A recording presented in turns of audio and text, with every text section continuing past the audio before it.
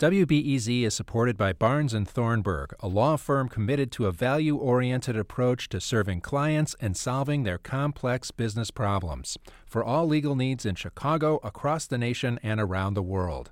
On the web at btlaw.com.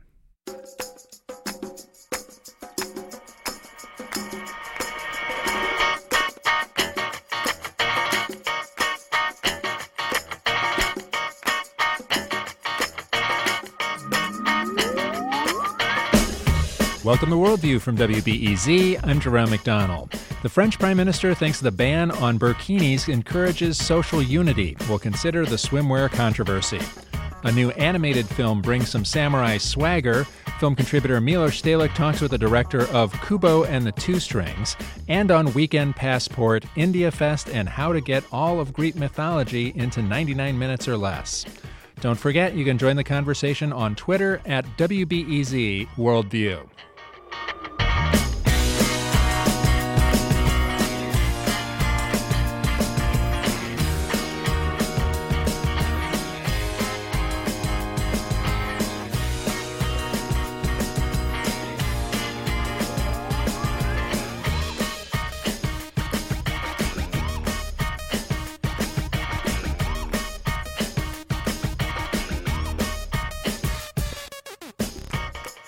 They're handing out tickets in Cannes over bathing suits. The resort town in the south of France has handed out 4 fines.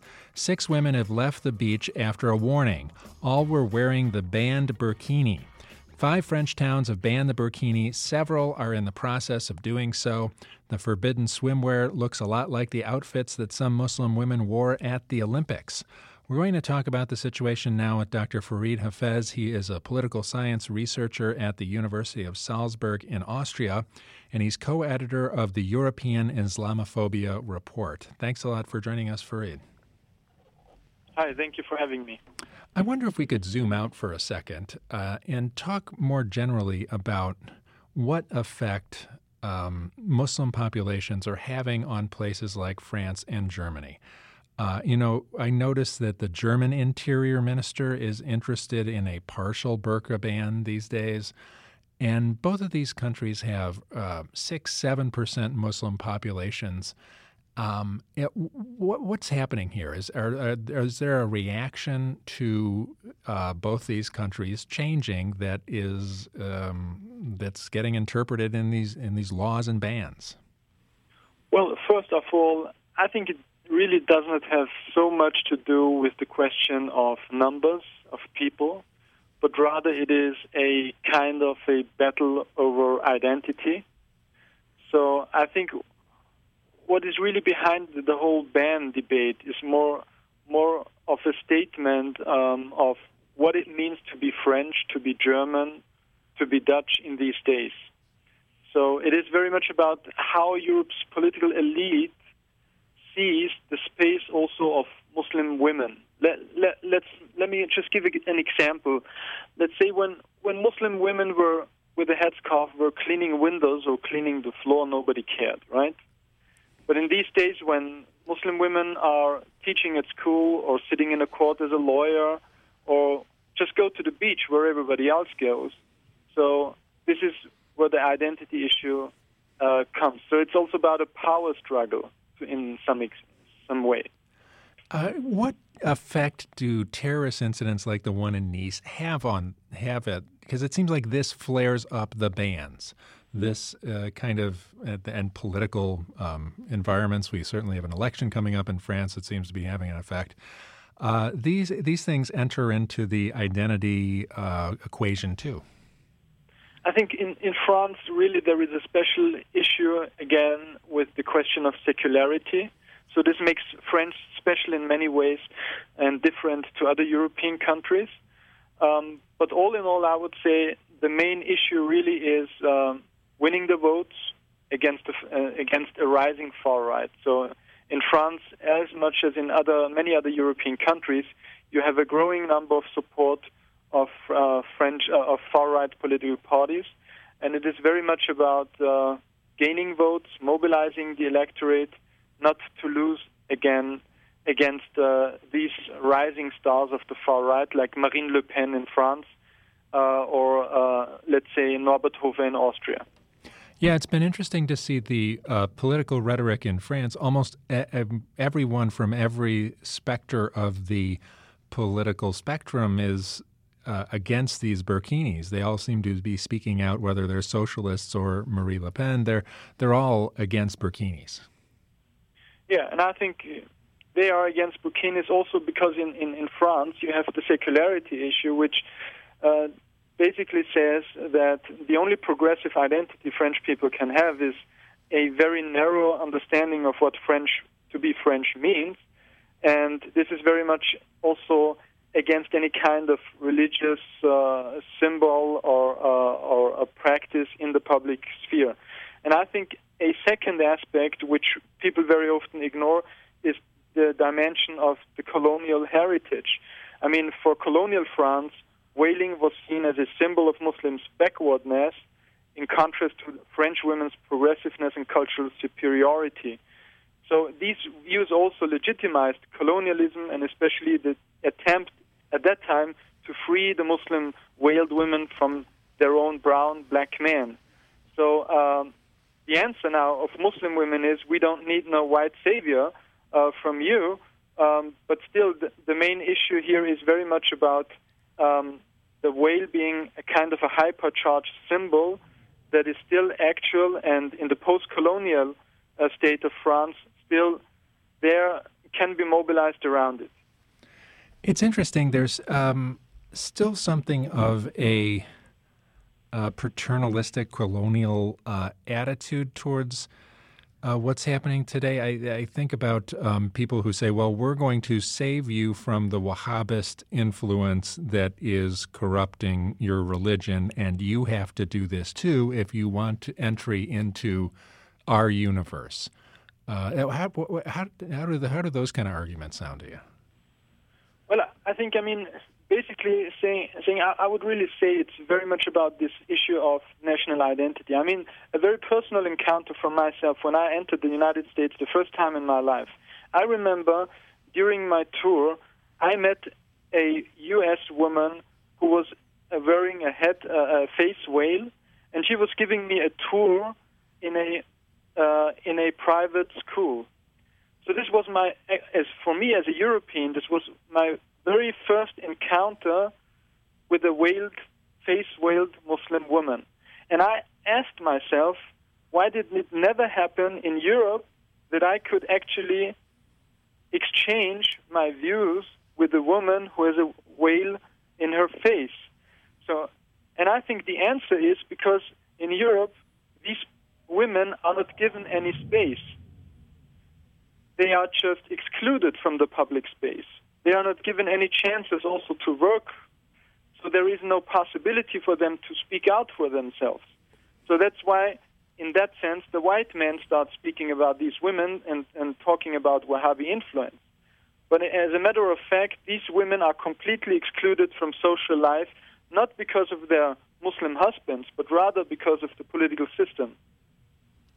I'm talking with Dr. Farid Hafez. He's a political science researcher at the University of Salzburg in Austria, and he's co-editor of the European Islamophobia Report.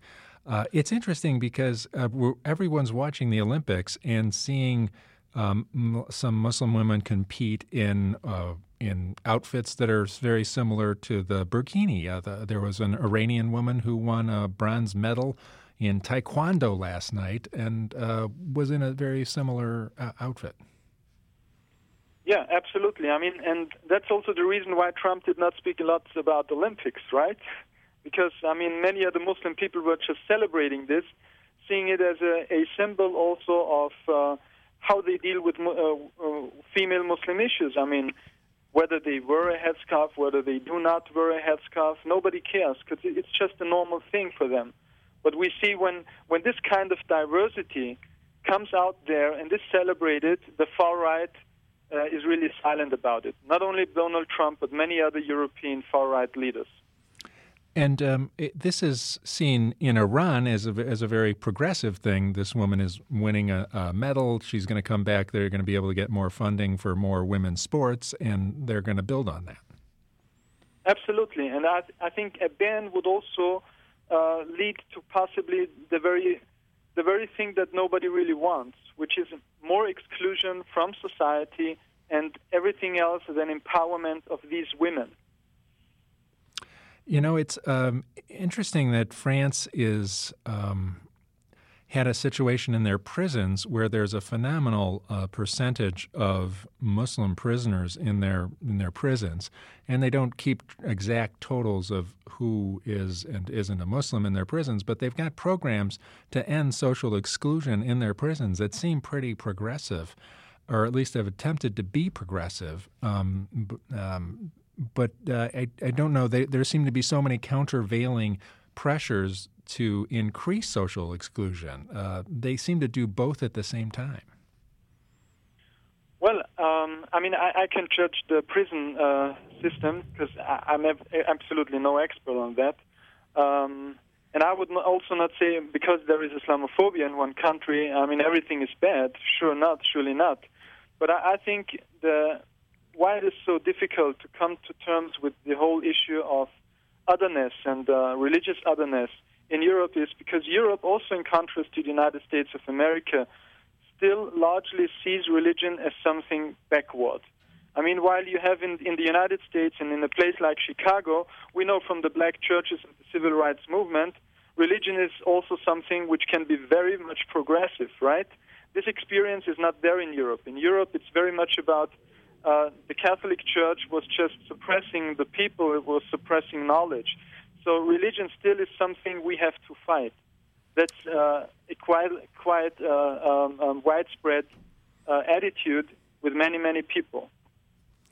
Are you worried about how the refugee crisis has affected people's attitudes here and throughout Europe? It absolutely had, and we can see that very much with Eastern European countries. In Eastern European countries, we do have a percentage of Muslim people living there which is under 0.1%.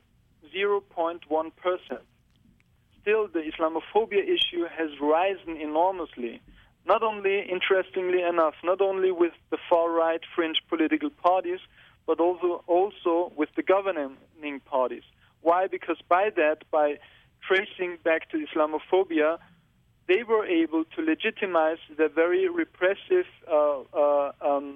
laws regarding the influx of refugees coming to their countries, arguing why they do not want to have refugees in their own countries.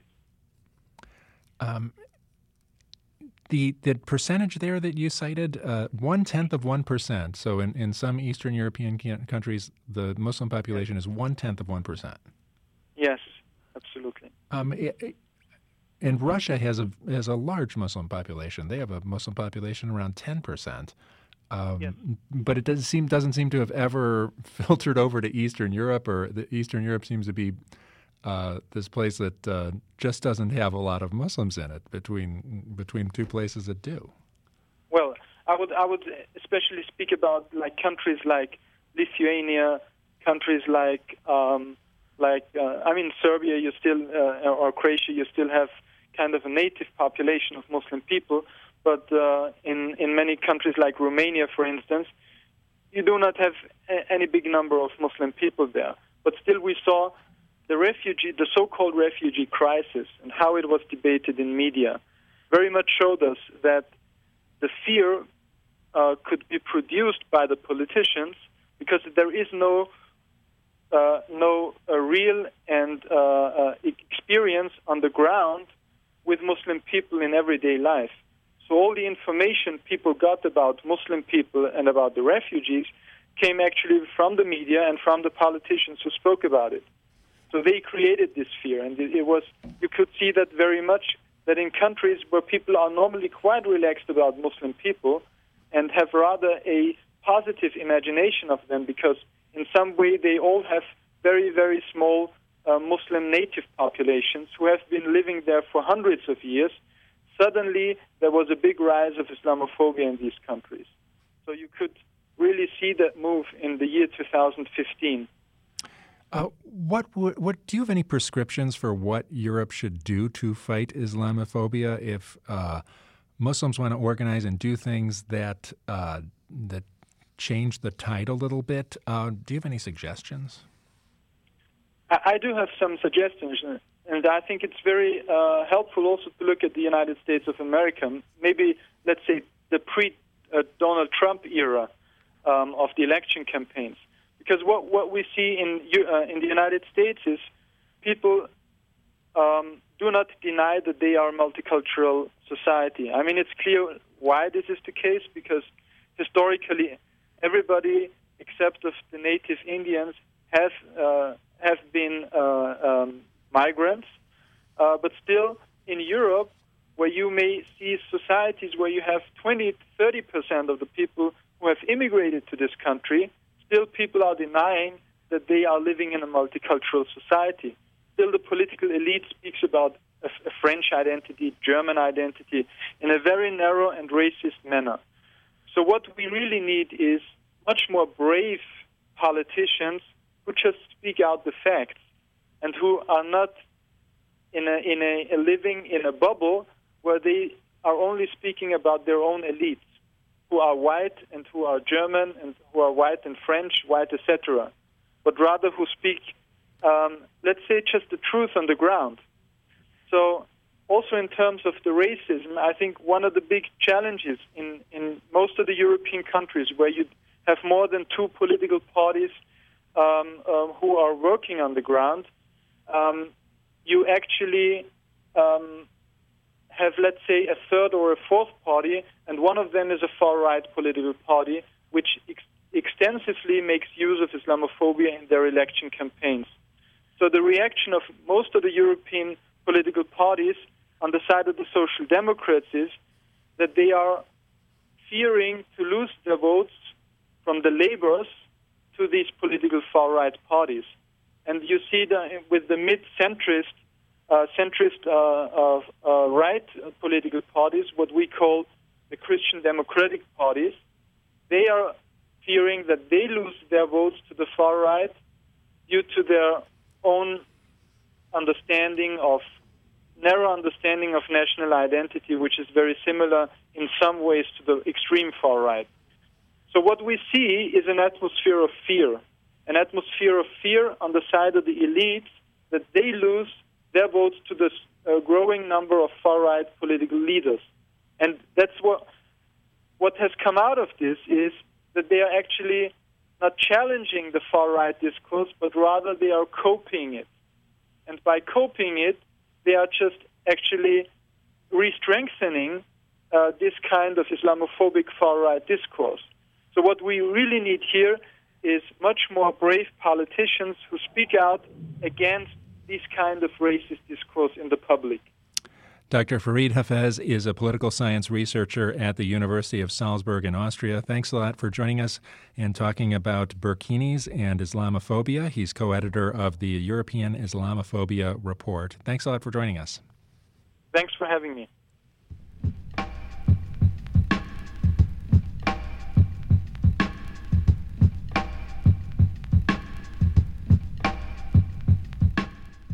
Coming up after the break, we'll have film contributor Milos Stalik, and he'll talk with Travis Knight. He's an animator and has a new film about samurais. It's Kubo and the Two Strings. That's coming up after the break. I'm Jerome McDonnell, and you're listening to Worldview on WBEZ.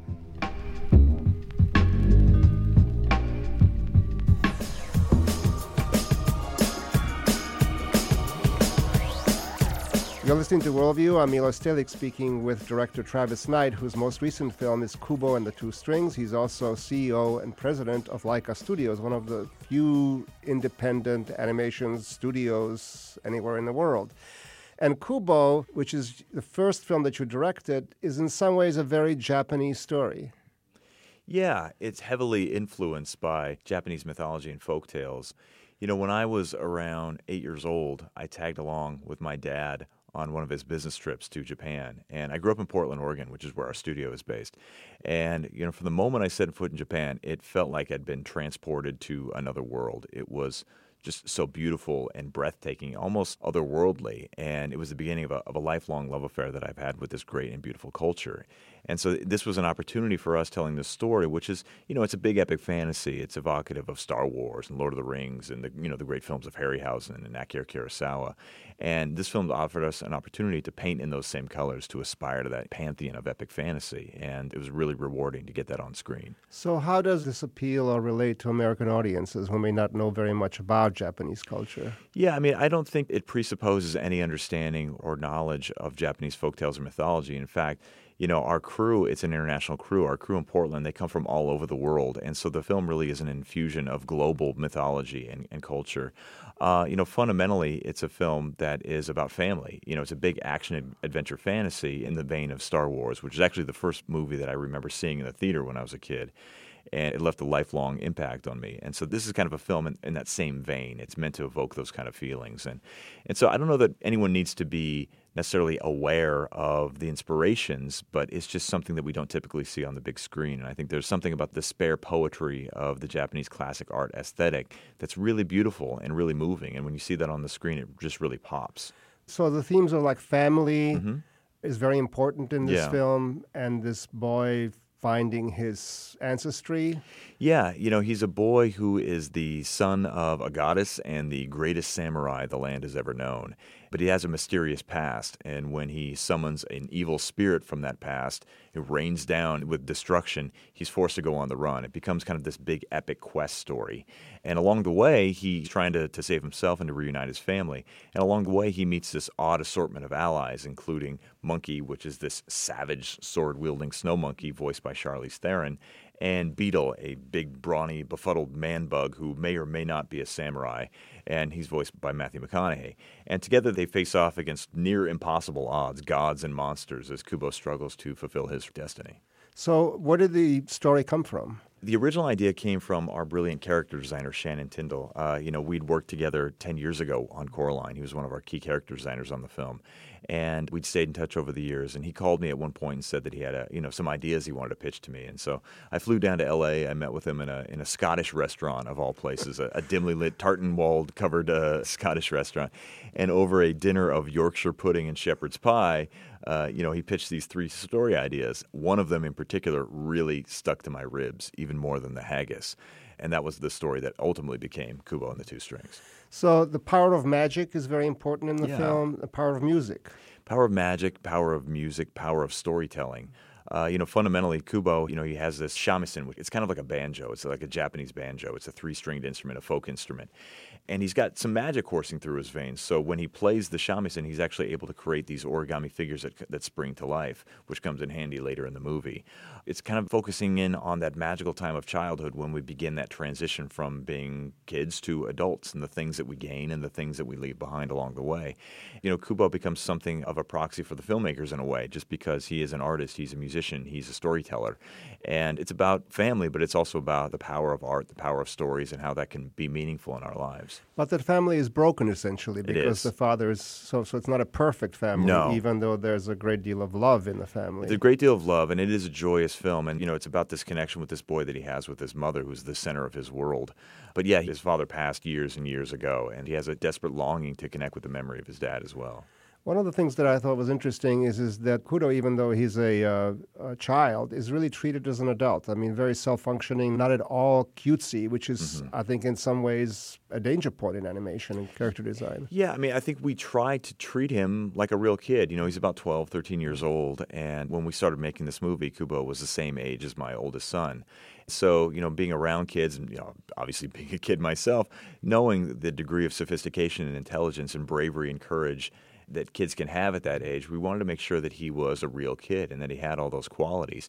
He's still a kid. He's still vulnerable. He still has to go through this big, incredible hero's journey. One of the things that I pride what we do at Leica on is that we treat kids sensitively with intelligence and we don't pander to them. And I think this film shows that. It's a really beautiful story about this boy, and he's like a real kid. And he was voiced, beautifully by Art Parkinson from Game of Thrones. He springs to life because, he feels like a real boy, a real natural boy. You're listening to Worldview. I'm Milo Stalik speaking with director Travis Knight, whose most recent film is Kubo and the Two Strings. On one level, the film functions, which I think is the best way that a film for families or children can function, which is two levels, because you have a great deal of humor that only adults will pick up on. Mm-hmm. Yeah, I mean, we try to make films for the entire family, so we don't want to make cutesy little things that are just for the toddlers and have the parents going out of their skull as they're forced to endure this marathon of sensory overload. We really try to make films for the entire family, and so there are layers of sophistication to the film. I think the kids will love the action, the spectacle, and the fun, and for the parents and for the older members of the audience, there is deeper things that we explore. There's degrees of sophistication, which I think they will appreciate. So how important was cultural authenticity to you in creating this film? I mean, you have a lot of Japanese elements, which I presume you studied and tried to make authentic. No, it's incredibly important. I mean, it is a period fantasy, so that's first and foremost. But at the same time, you want to make sure that your fairy tale has one foot in reality. And so for the first, 2 to 3 years, we're developing the story, the world, the characters. We're coming up with the big ideas, the themes. We're trying to figure out what parts of our own life you can weave into it for meaning and for resonance.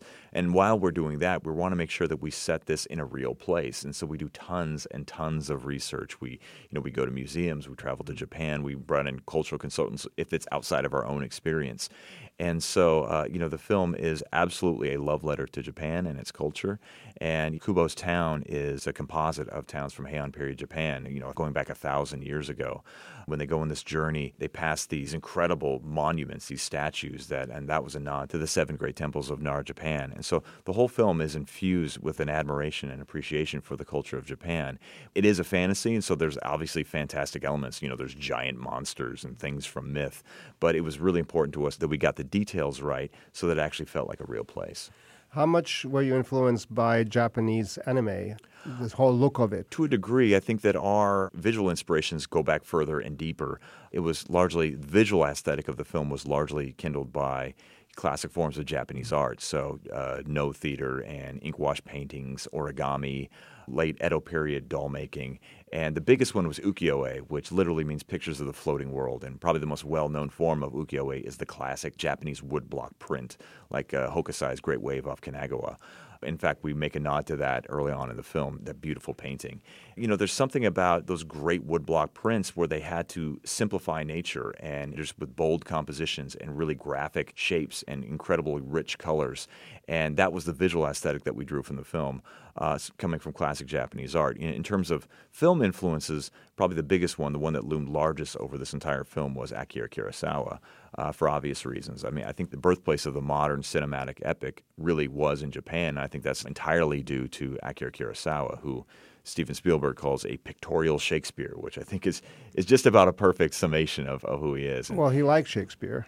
He did indeed, yeah. Many of his films were influenced by Shakespeare. That's exactly right. And so, yeah, I think you'll see that influence over the movie as well.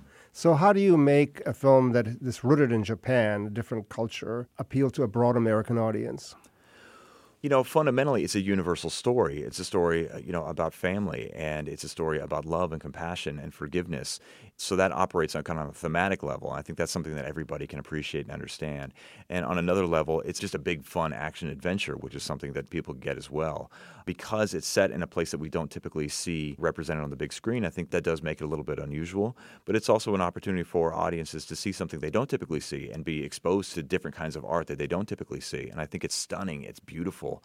I think back to the films that I loved when I was a kid, and sometimes when a film was set in a place or was something that was outside of my own experience that inspired me, I would go and I'd find out about it, and that was really kind of what was at the core of this movie. It began with an exposure to a culture that's completely foreign from my own, completely different from my own, and yet it's been a huge and a vital influence over my life for over 30 years. And so I think that audiences will appreciate the beauty and the spectacle of it, but fundamentally it's a universal story about family. And part of that is transformation, right? Yeah. I mean, because Absolutely. That's the essence that the hero has to be transformed. It is. It's a maturation metaphor on one level. And, what is maturation other than transformation or metamorphosis, going from one stage to the next? Why 3D?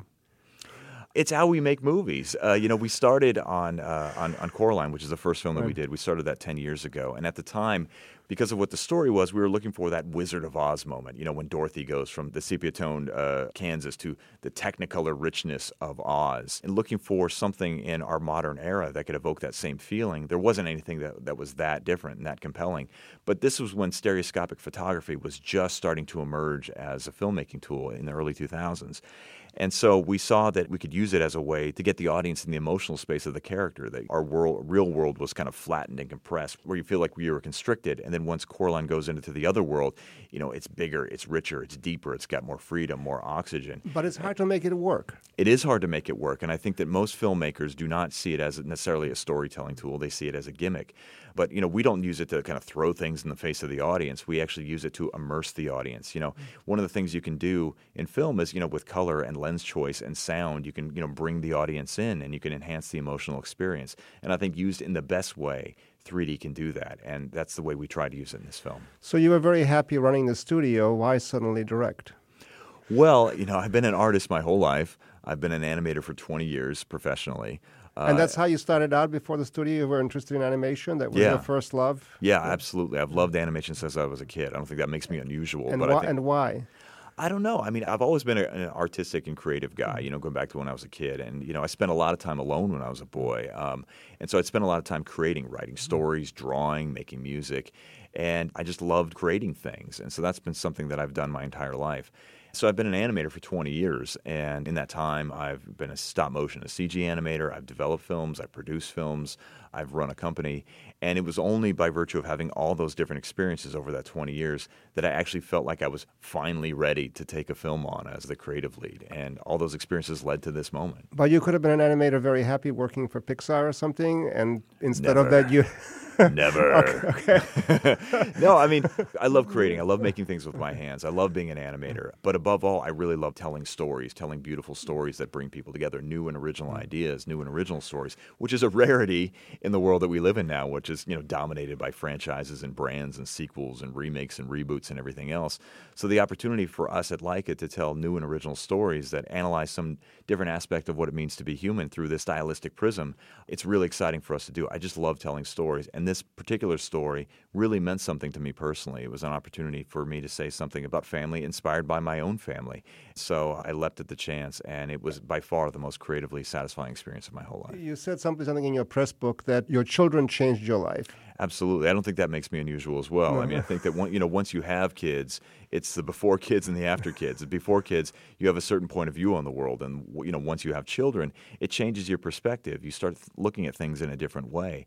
And I think just because I had kids, I was working in media at the time, it just changed my perspective on what I wanted to do with my life and my career.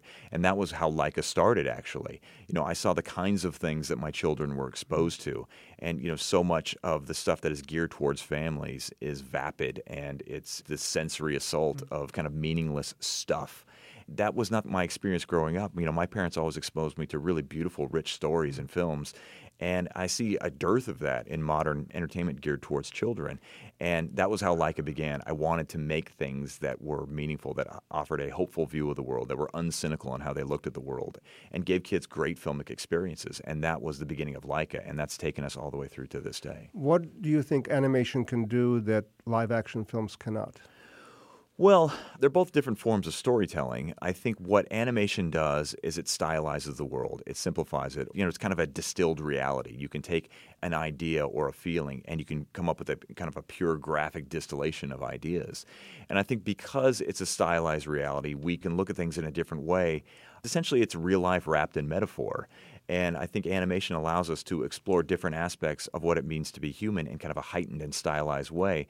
That means, I think in its best form, that we can tackle really interesting and deep and provocative issues in a way that is safe for kids to experience. And those are the kinds of films that I loved growing up, things like Snow White and Pinocchio and Sleeping Beauty, which were actually fairly sophisticated and intense stories, but they did it in such a beautiful and poetic and stylized way. It was a way that a kid could understand. And those are the kind of films that we want to make as well. You're listening to Worldview. I'm Milo Stalik. I've been speaking with director Travis Knight, whose new film, Kubo and the Two Strings, opens today. Thank you very much. Thank you.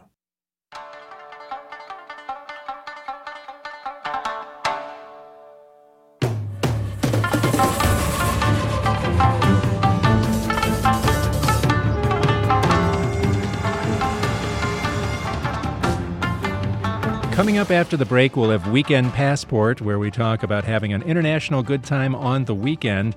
And we'll talk today about IndiaFest in Milwaukee. I'm Jerome McDonnell, and you're listening to Worldview on WBEZ.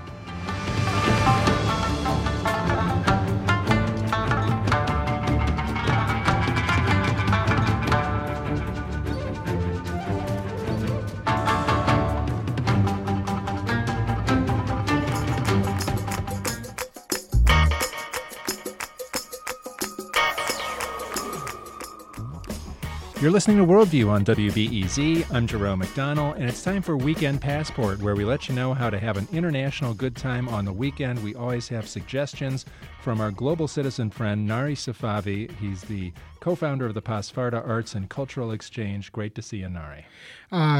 Good day, Jerome. It's great to be here again. What's your first suggestion here today? Yes, there are a couple of things that are we should mention before we move into the main segment, part of our segment. Iliad and Odyssey and all the Greek mythology in 99 minutes or less.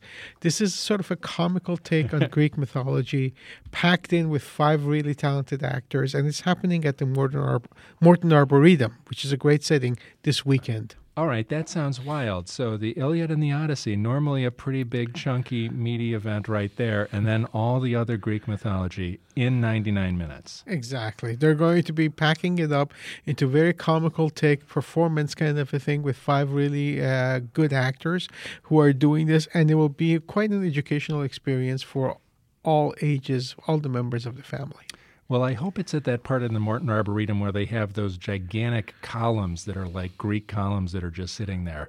There's like 6 or 10 of them, and I think it would look really good there. So it will look really good. I agree. I haven't gone to see where they're setting it up yet, but it will be starting tomorrow at 1 p.m. So tomorrow and Sunday, both days. All right. The Morton Arboretum, your place for Greek mythology this weekend, and a good time.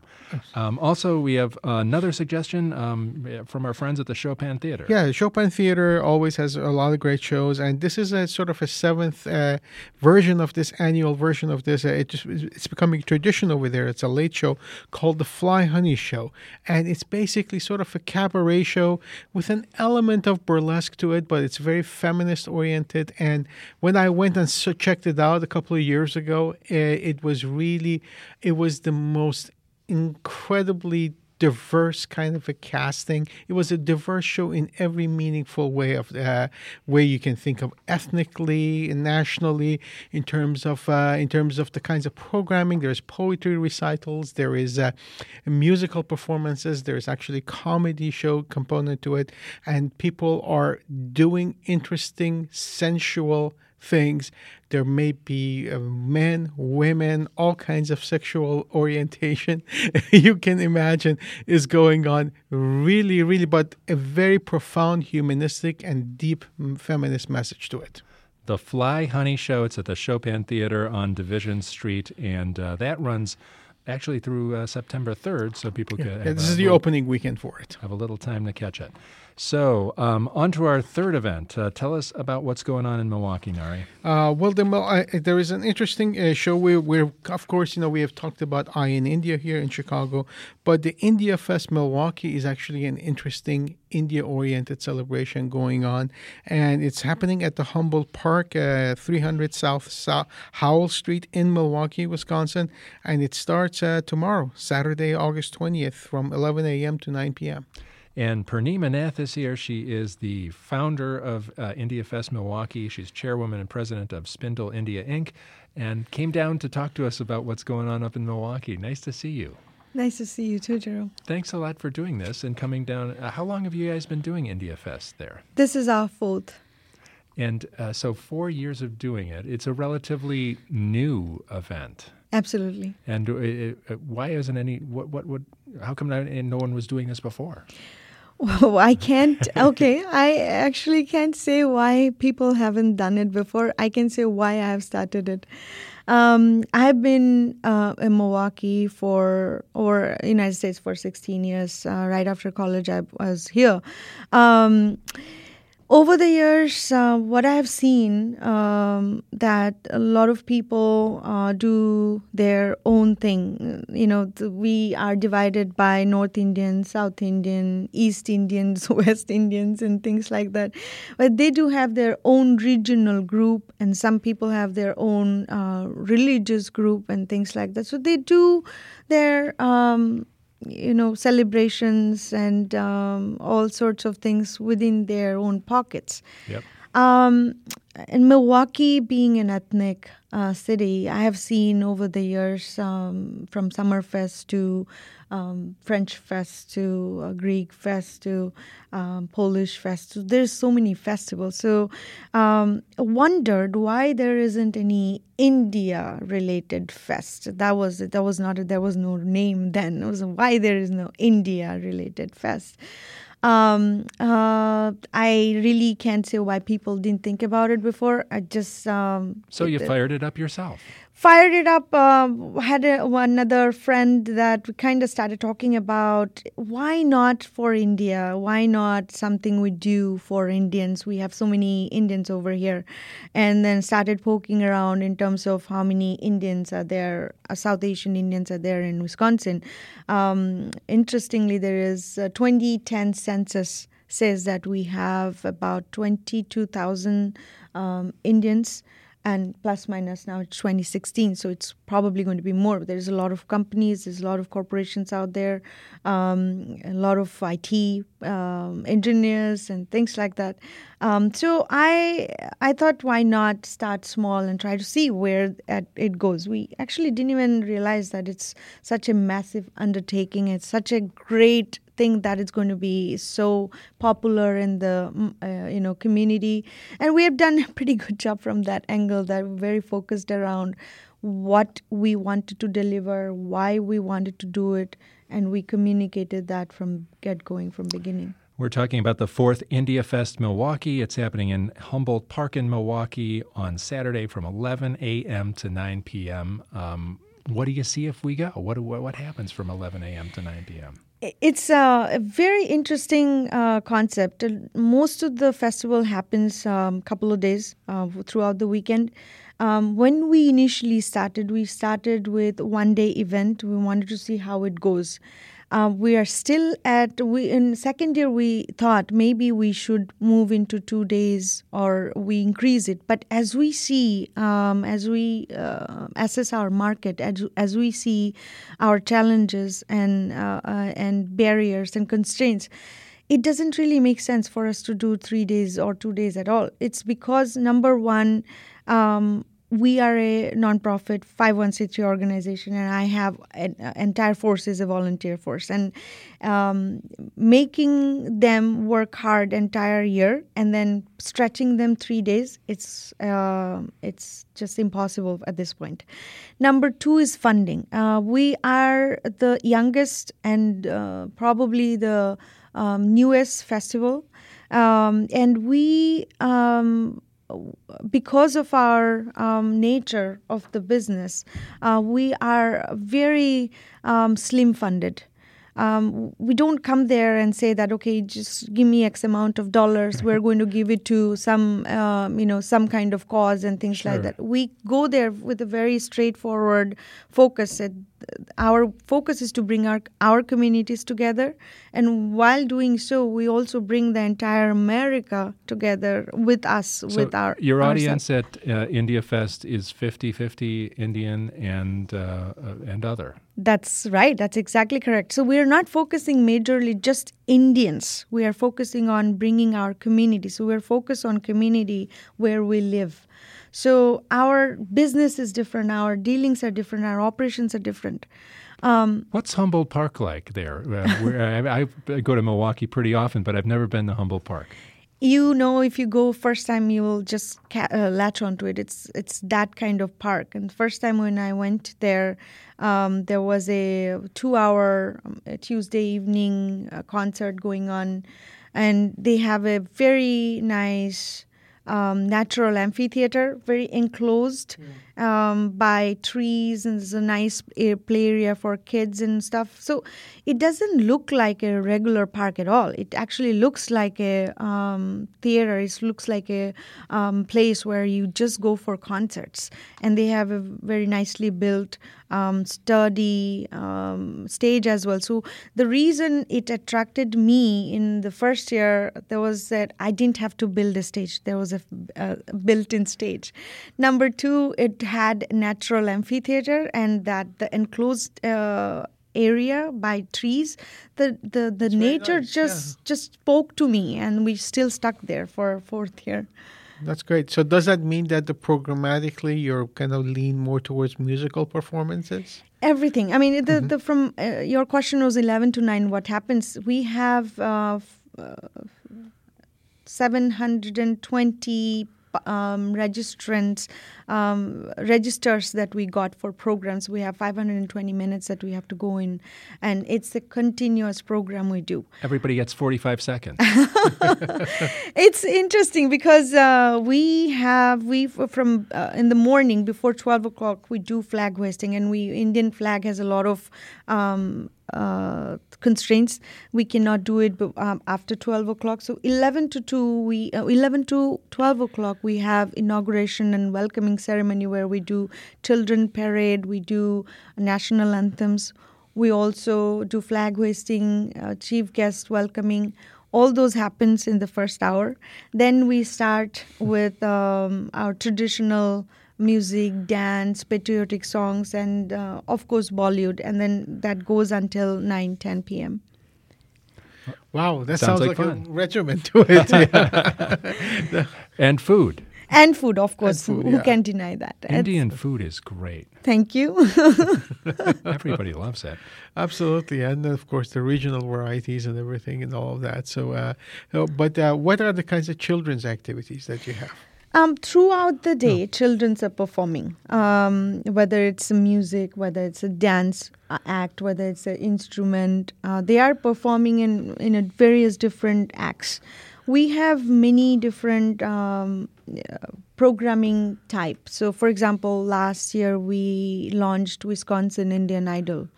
That the focus was local talents. Focus was that we, based on who registers, we look at the best of the best. We put them on stage, and there is a competition. We also give out awards for that. So there are categories from 5-year to 9-year, 9 to 13, 13 to adult, and things like that. So it's really what we're trying to do is that we're actually trying to build the local talent and give them the confidence that they actually can perform in front of that many audience. So throughout that the day, there are programs like that, from dancing to instruments and things like that. And in the morning, we do parade for children. We have fashion show for the kids.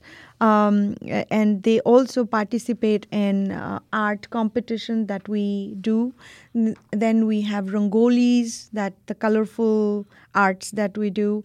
Then we have rides, bouncy house, and things like that. So there's a lot of things, a lot of children in our program. Speaking of local talent, you sing yourself too, right? I do.